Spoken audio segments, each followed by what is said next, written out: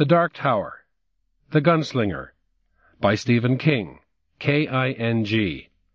A Signet book published by the Penguin Group, Penguin Books, Canada Limited, 10 Alcorn Avenue, Toronto, Ontario, Canada, M4V 3B2. Copyright 1982 by Stephen King. This work is reproduced in alternate format under license from the Canadian Copyright Licensing Agency, CanCopy. 315 pages. Narrated by Bob Shannon. Recorded by volunteers in the studios of the CNIB Library for the Blind, Toronto, exclusively for the use of individuals unable to read print due to a visual or physical handicap. This book is protected by copyright and may not be duplicated. About this DAISY talking book. This DAISY digital talking book allows you to go directly to the headings in it and go from one heading to the next. You can access these headings quickly by using the controls on your DAISY player. If you are using DAISY playback software on your computer, you can also access any heading by searching for a word or words in that heading. There is one level of heading in this book, for example, chapter. This DAISY book has been made from a talking book originally recorded onto tape. It does not contain page numbers or page access, but you can move forward and backward by sentences or phrases. The Gunslinger. The man in black fled across the desert, and the gunslinger followed. The desert was the apotheosis of all deserts, huge, standing to the sky for what might have been parsecs in all directions, white, blinding, waterless, without feature save for the faint, cloudy haze of the mountains, which sketched themselves on the horizon, and the devil-grass which brought sweet dreams, nightmares, death. An occasional tombstone sign pointed the way. For once the drifted track that cut its way through the thick crust of alkali had been a highway, and coaches had followed it. The world had moved on since then. The world had emptied. The gunslinger walked stolidly, not hurrying, not loafing. A hide water bag was slung around his middle like a bloated sausage. It was almost full. He had progressed through the Kef over many years, and had reached the 5th level. At the 7th or 8th, he would not have been thirsty. He could have watched his own body dehydrate with clinical, detached attention, watering its crevices and dark inner hollows only when his logic told him it must be done. He was not 7th or 8th. He was 5th. So he was thirsty, although he had no particular urge to drink. In a vague way, all this pleased him. It was romantic.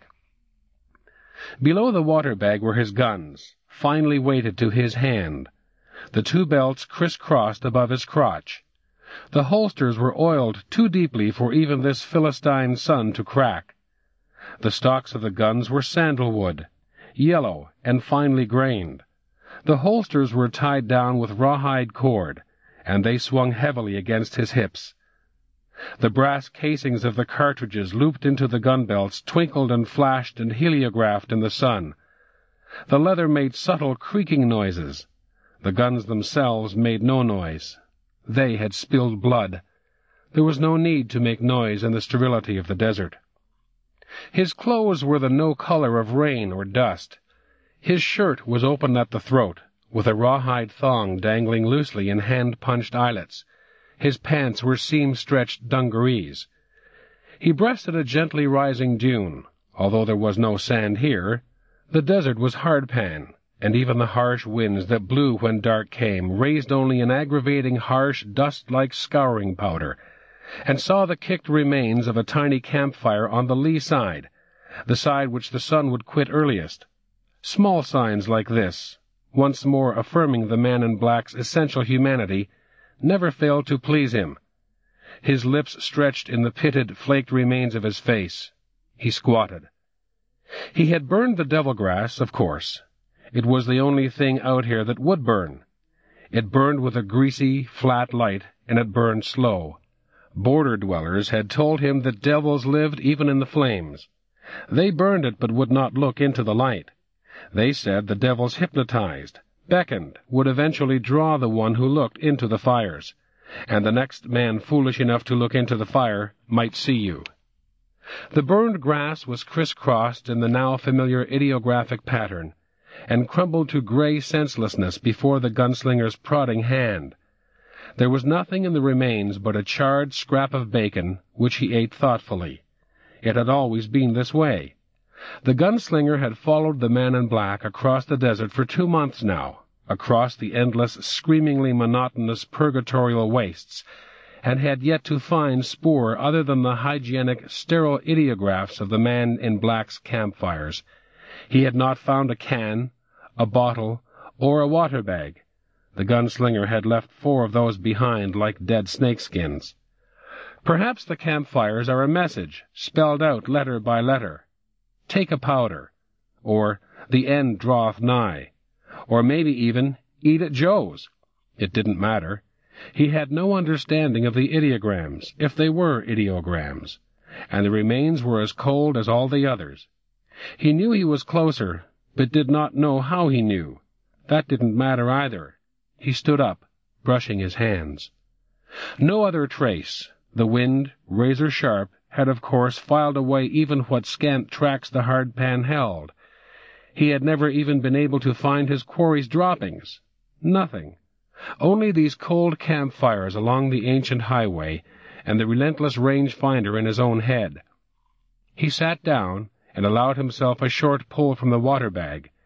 He scanned the desert, looked up at the sun, which was now sliding down the far quadrant of the sky. He got up, removed his gloves from his belt, and began to pull devil-grass for his own fire, which he laid over the ashes the man in black had left. He found the irony, like the romance of his thirst, bitterly appealing. He did not use the flint and steel until the remains of the day were only the fugitive heat in the ground beneath him, and a sardonic orange line on the monochrome western horizon. He watched the south patiently, toward the mountains, not hoping or expecting to see the thin straight line of smoke from a new campfire, but merely watching because that was a part of it. There was nothing. He was close, but only relatively so, not close enough to see smoke at dusk. He struck his spark to the dry, shredded grass and lay down upwind, letting the dream smoke blow out toward the waste. The wind, except for occasional gyrating dust devils, was constant. Above, the stars were unwinking, also constant. Suns and worlds by the million, dizzying constellations, cold fire in every primary hue. As he watched, the sky washed from violet to ebony. A meteor etched a brief spectacular arc, and winked out. The fire threw strange shadows as the devil-grass burned its slow way down into new patterns. Not ideograms, but a straightforward criss-cross, vaguely frightening in its own no-nonsense surety. He had laid his fuel in a pattern that was not artful, but only workable. It spoke of blacks and whites. It spoke of a man who might straighten bad pictures in strange hotel rooms. The fire burned its steady, slow flame, and phantoms danced in its incandescent core. The gunslinger did not see. He slept. The 2 patterns, art and craft, were welded together. The wind moaned. Every now and then a perverse downdraft would make the smoke whirl and eddy toward him, and sporadic whiffs of the smoke touched him. They built dreams in the same way that a small irritant may build a pearl in an oyster. Occasionally, the gunslinger moaned with the wind. The stars were as indifferent to this as they were to wars, crucifixions, resurrections. This also would have pleased him. 2. He had come down off the last of the foothills, leading the donkey, whose eyes were already dead and bulging with the heat.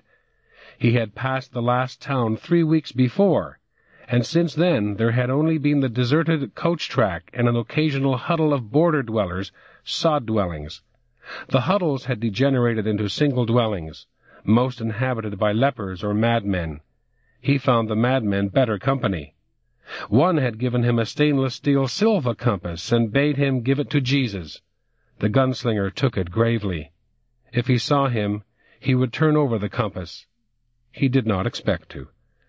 5 days had passed since the last hut, and he had begun to suspect there would be no more when he topped the last eroded hill and saw the familiar low-backed sod roof. The dweller, a surprisingly young man with a wild shock of strawberry hair that reached almost to his waist, was weeding a scrawny stand of corn with zealous abandon. The mule let out a wheezing grunt, and the dweller looked up, glaring blue eyes coming target center on the gunslinger in a moment. He raised both hands in curt salute, and then bent to the corn again, humping up the row next to his hut with back bent, tossing devil-grass and an occasional stunted corn plant over his shoulder. His hair flopped and flew in the wind that now came directly from the desert, with nothing to break it. The gunslinger came down the hill slowly, leading the donkey on which his waterskins sloshed. He paused by the edge of the lifeless-looking corn patch, drew a drink from one of his skins to start the saliva, and spat into the arid soil. "Life for your crop." "Life for your own," the dweller answered and stood up. His back popped audibly. He surveyed the gunslinger without fear. The little of his face visible between beard and hair seemed unmarked by the rot, and his eyes, while a bit wild, seemed sane. "I don't have anything but corn and beans," he said. "Corn's free, but you'll have to kick something in for the beans. A man brings them out once in a while. He don't stay long." The dweller laughed shortly. "Afraid of spirits." "I expect he thinks you're one." "I expect he does." They looked at each other in silence for a moment. The dweller put out his hand. "Brown is my name." The gunslinger shook his hand. As he did so, a scrawny raven croaked from the low peak of the sod roof. The dweller gestured at it briefly. "That's Zoltan." At the sound of its name, the raven croaked again and flew across to Brown. It landed on the dweller's head and roosted, talons firmly twined in the wild thatch of hair. "Screw you," Zoltan croaked brightly. "Screw you and the horse you rode in on." The gunslinger nodded amiably. "Beans, beans, the musical fruit," the raven recited, inspired. "The more you eat, the more you toot." "You teach him that?" "That's all he wants to learn, I guess," Brown said. "Tried to teach him the Lord's Prayer once." His eyes traveled out beyond the hut for a moment, toward the gritty, featureless hardpan. "Guess this ain't Lord's Prayer country. You're a gunslinger, that right?" "Yes." He hunkered down and brought out his makings. Zoltan launched himself from Brown's head and landed flittering on the gunslinger's shoulder. "After the other one, I guess." "Yes." The inevitable question formed in his mouth. "How long since he passed by?" Brown shrugged. "I don't know. Time's funny out here.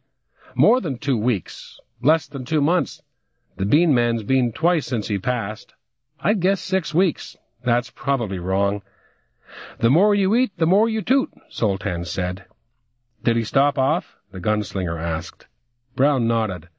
"He stayed supper, same as you will, I guess. We passed the time." The gunslinger stood up, and the bird flew back to the roof, squawking. He felt an odd, trembling eagerness. "What did he talk about?" Brown cocked an eyebrow at him. "Not much. Did it ever rain, and when did I come here, and had I buried my wife? I did most of the talking, which ain't usual." He paused, and the only sound was the stark wind. "He's a sorcerer, ain't he?" "Yes." Brown nodded slowly. "I knew. Are you?" "I'm just a man." "You'll never catch him." "I'll catch him." They looked at each other, a sudden depth of feeling between them, the dweller upon his dust-puff-dry ground, the gunslinger on the hard pan that shelved down to the desert. He reached for his flint. "Here."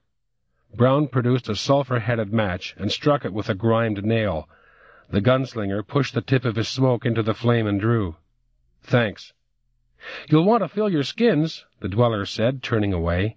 "Spring's under the eaves and back. I'll start dinner." The gunslinger stepped gingerly over the rows of corn and went around back. The spring was at the bottom of a hand-dug well, lined with stones to keep the powdery earth from caving. As he descended the rickety ladder, the gunslinger reflected that the stones must represent 2 years' work easily, hauling, dragging, laying. The water was clear but slow-moving, and filling the skins was a long chore. While he was topping the second, Zoltan perched on the lip of the well. "Screw you and the horse you rode in on," he advised. He looked up, startled. The shaft was about 15 feet deep, easy enough for Brown to drop a rock on him, break his head, and steal everything on him. A crazy or a rotter wouldn't do it. Brown was neither. Yet he liked Brown, and so he pushed the thought out of his mind and got the rest of his water. What came, came. When he came through the hut's door and walked down the steps, the hovel proper was set below ground level, designed to catch and hold the coolness of the nights. Brown was poking ears of corn into the embers of a tiny fire with a hardwood spatula. 2 ragged plates had been set at opposite ends of a dun blanket. Water for the beans was just beginning to bubble in a pot hung over the fire. "I'll pay for the water, too." Brown did not look up. "The water's a gift from God. Papa Doc brings the beans." The gunslinger grunted a laugh and sat down with his back against one rude wall, folded his arms, and closed his eyes. After a little, the smell of roasting corn came to his nose. There was a pebbly rattle as Brown dumped a paper of dry beans into the pot. An occasional tack, tack, tack, as Zoltan walked restlessly on the roof. He was tired. He had been going 16 and sometimes 18 hours a day between here and the horror that had occurred in Tull, the last village. And he had been afoot for the last 12 days. The mule was at the end of its endurance. Tack, tack, tack. 2 weeks, Brown had said, or as much as 6. Didn't matter. There had been calendars in Tull, and they had remembered the man in black because of the old man he had healed on his way through. Just an old man dying with the weed. An old man of 35. And if Brown was right, the man in black had lost ground since then. But the desert was next, and the desert would be hell.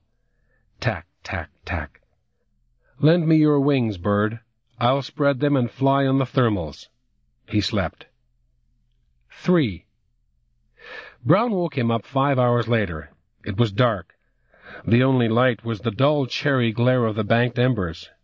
"Your mule has passed on," Brown said. "Dinner's ready." "How?" Brown shrugged. "Roasted and boiled. How else? You picky?" "No, the mule. It just laid over, that's all. It looked like an old mule." And with a touch of apology, Zoltan at the eyes. Oh, he might have expected it. All right. Brown surprised him again when they sat down to the blanket that served as a table, by asking a brief blessing. Rain, health, expansion to the spirit. "Do you believe in an afterlife?" the gunslinger asked him as Brown dropped 3 ears of corn onto his plate. Brown nodded. "I think this is it." 4. The beans were like bullets, the corn tough. Outside, the prevailing wind snuffled and whined around the ground-level eaves. He ate quickly, ravenously, drinking 4 cups of water with the meal. Halfway through, there was a machine-gun rapping at the door. Brown got up and let Zoltan in. The bird flew across the room and hunched moodily in the corner. "Musical fruit," he muttered. After dinner, the gunslinger offered his tobacco. Now the questions will come. But Brown asked no questions. He smoked and looked at the dying embers of the fire. It was already noticeably cooler in the hovel. "Lead us not into temptation," Zoltan said suddenly, apocalyptically. The gunslinger started as if he had been shot at. He was suddenly sure that it was an illusion, all of it. Not a dream, no, an enchantment. That the man in black had spun a spell, and was trying to tell him something in a maddeningly obtuse, symbolic way. "Have you been through Tull?" he asked suddenly. Brown nodded. "Coming here and wants to sell corn. It rained that year, lasted maybe 15 minutes. The ground just seemed to open and suck it up. An hour later it was just as white and dry as ever. But the corn, God, the corn!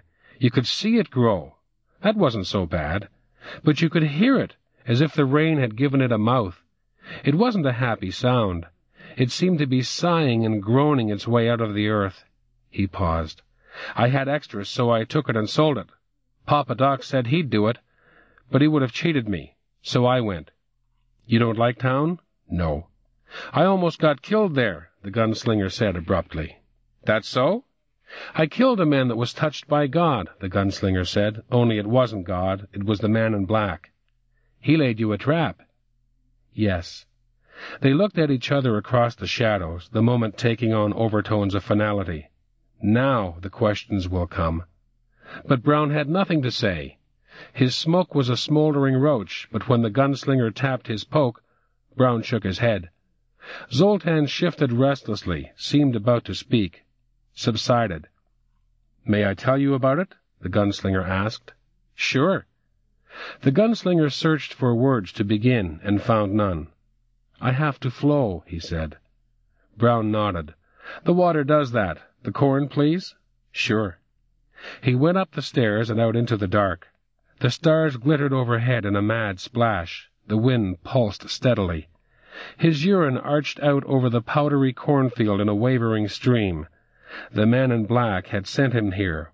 Brown might even be the man in black himself. It might be. He shut the thoughts away. The only contingency he had not learned how to bear was the possibility of his own madness. He went back inside. "Have you decided if I'm an enchantment yet?" Brown asked, amused. The gunslinger paused on the tiny landing, startled. Then he came down slowly and sat. "I started to tell you about Tull. Is it growing?" "It's dead," the gunslinger said, and the words hung in the air. Brown nodded.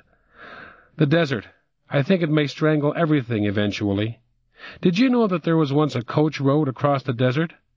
The gunslinger closed his eyes. His mind whirled crazily. "You doped me," he said thickly. "No, I've done nothing." The gunslinger opened his eyes warily. "You won't feel right about it unless I invite you," Brown said, "and so I do. Will you tell me about Tull?" The gunslinger opened his mouth hesitantly and was surprised to find that this time the words were there. He began to speak in flat bursts that slowly spread into an even, slightly toneless narrative. The doped feeling left him, and he found himself oddly excited. He talked deep into the night. Brown did not interrupt at all. Neither did the bird. 5.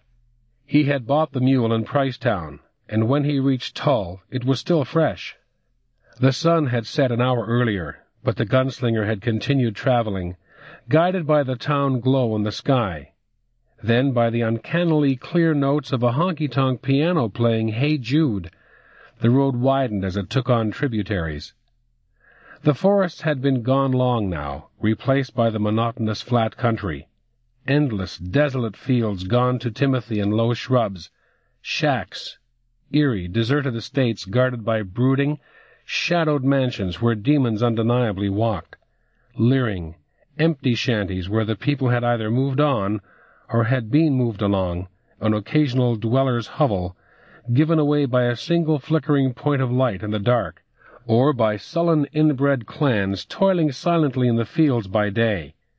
Corn was the main crop, but there were beans and also some peas. An occasional scrawny cow stared at him lumpishly from between peeled alder poles. Coaches had passed him 4 times, twice coming and twice going, nearly empty as they came up on him from behind and bypassed him and his mule, fuller as they headed back toward the forests of the north. It was ugly country.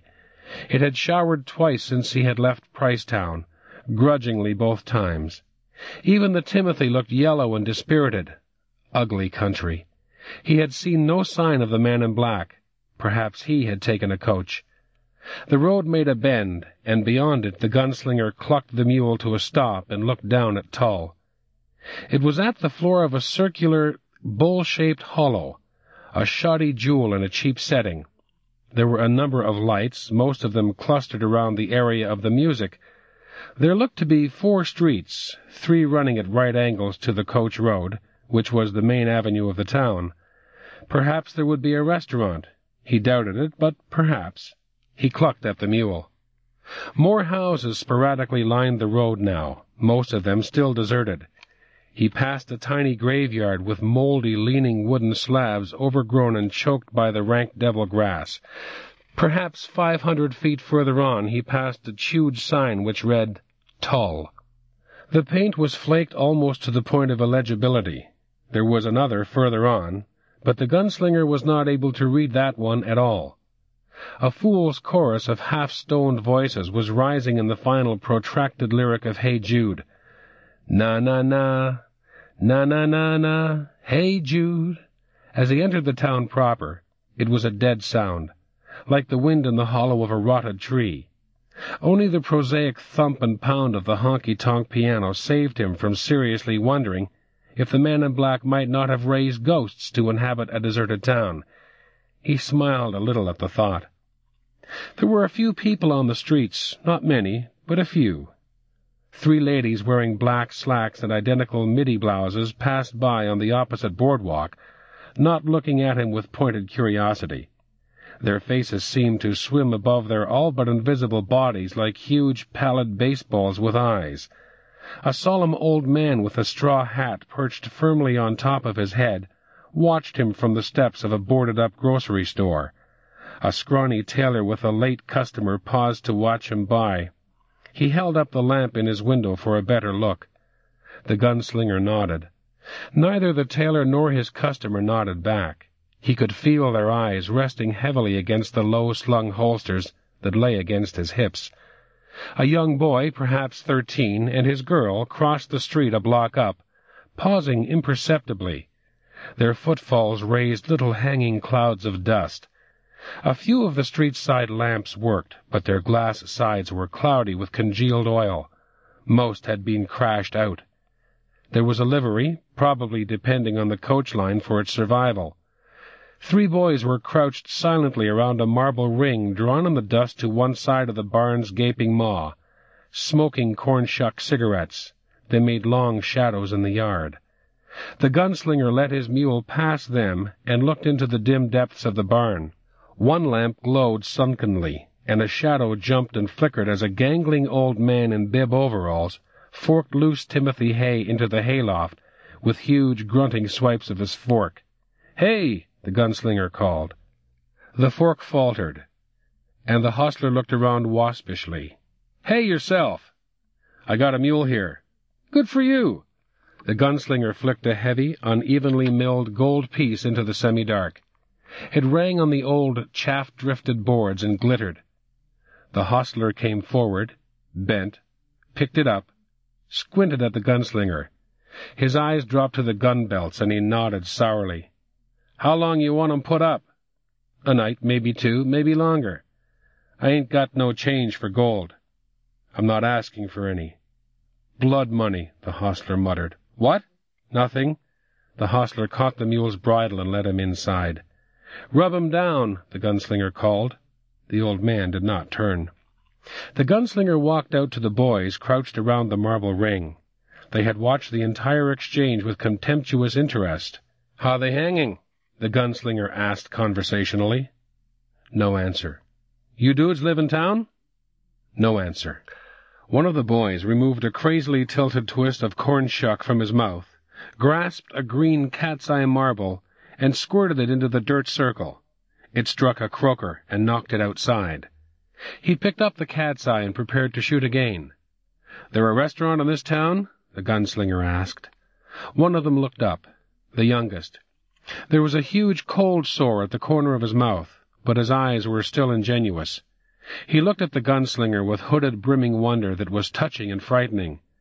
"Might get a burger at Sheb's." "That the honky-tonk?"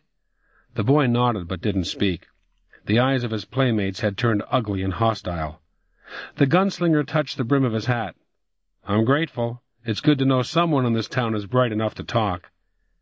He walked past, mounted the boardwalk, and started down toward Sheb's, hearing the clear, contemptuous voice of one of the others, hardly more than a childish treble. "Weed-eater! How long you been screwing your sister, Charlie? Weed-eater!" There were 3 flaring kerosene lamps in front of Sheb's, one to each side and one nailed above the drunk-hung bat-wing doors. The chorus of Hey Jude had petered out, and the piano was plinking some other old ballad. Voices murmured like broken threads. The gunslinger paused outside for a moment, looking in. Sawdust floor, spittoons by the tipsy-legged tables, a plank bar on sawhorses, a gummy mirror behind it reflecting the piano player, who wore an inevitable piano-stool slouch. The front of the piano had been removed so you could watch the wooden keys whonk up and down as the contraption was played. The bartender was a straw-haired woman wearing a dirty blue dress. One strap was held with a safety pin. There were perhaps 6 townies in the back of the room, juicing and playing Watch Me apathetically.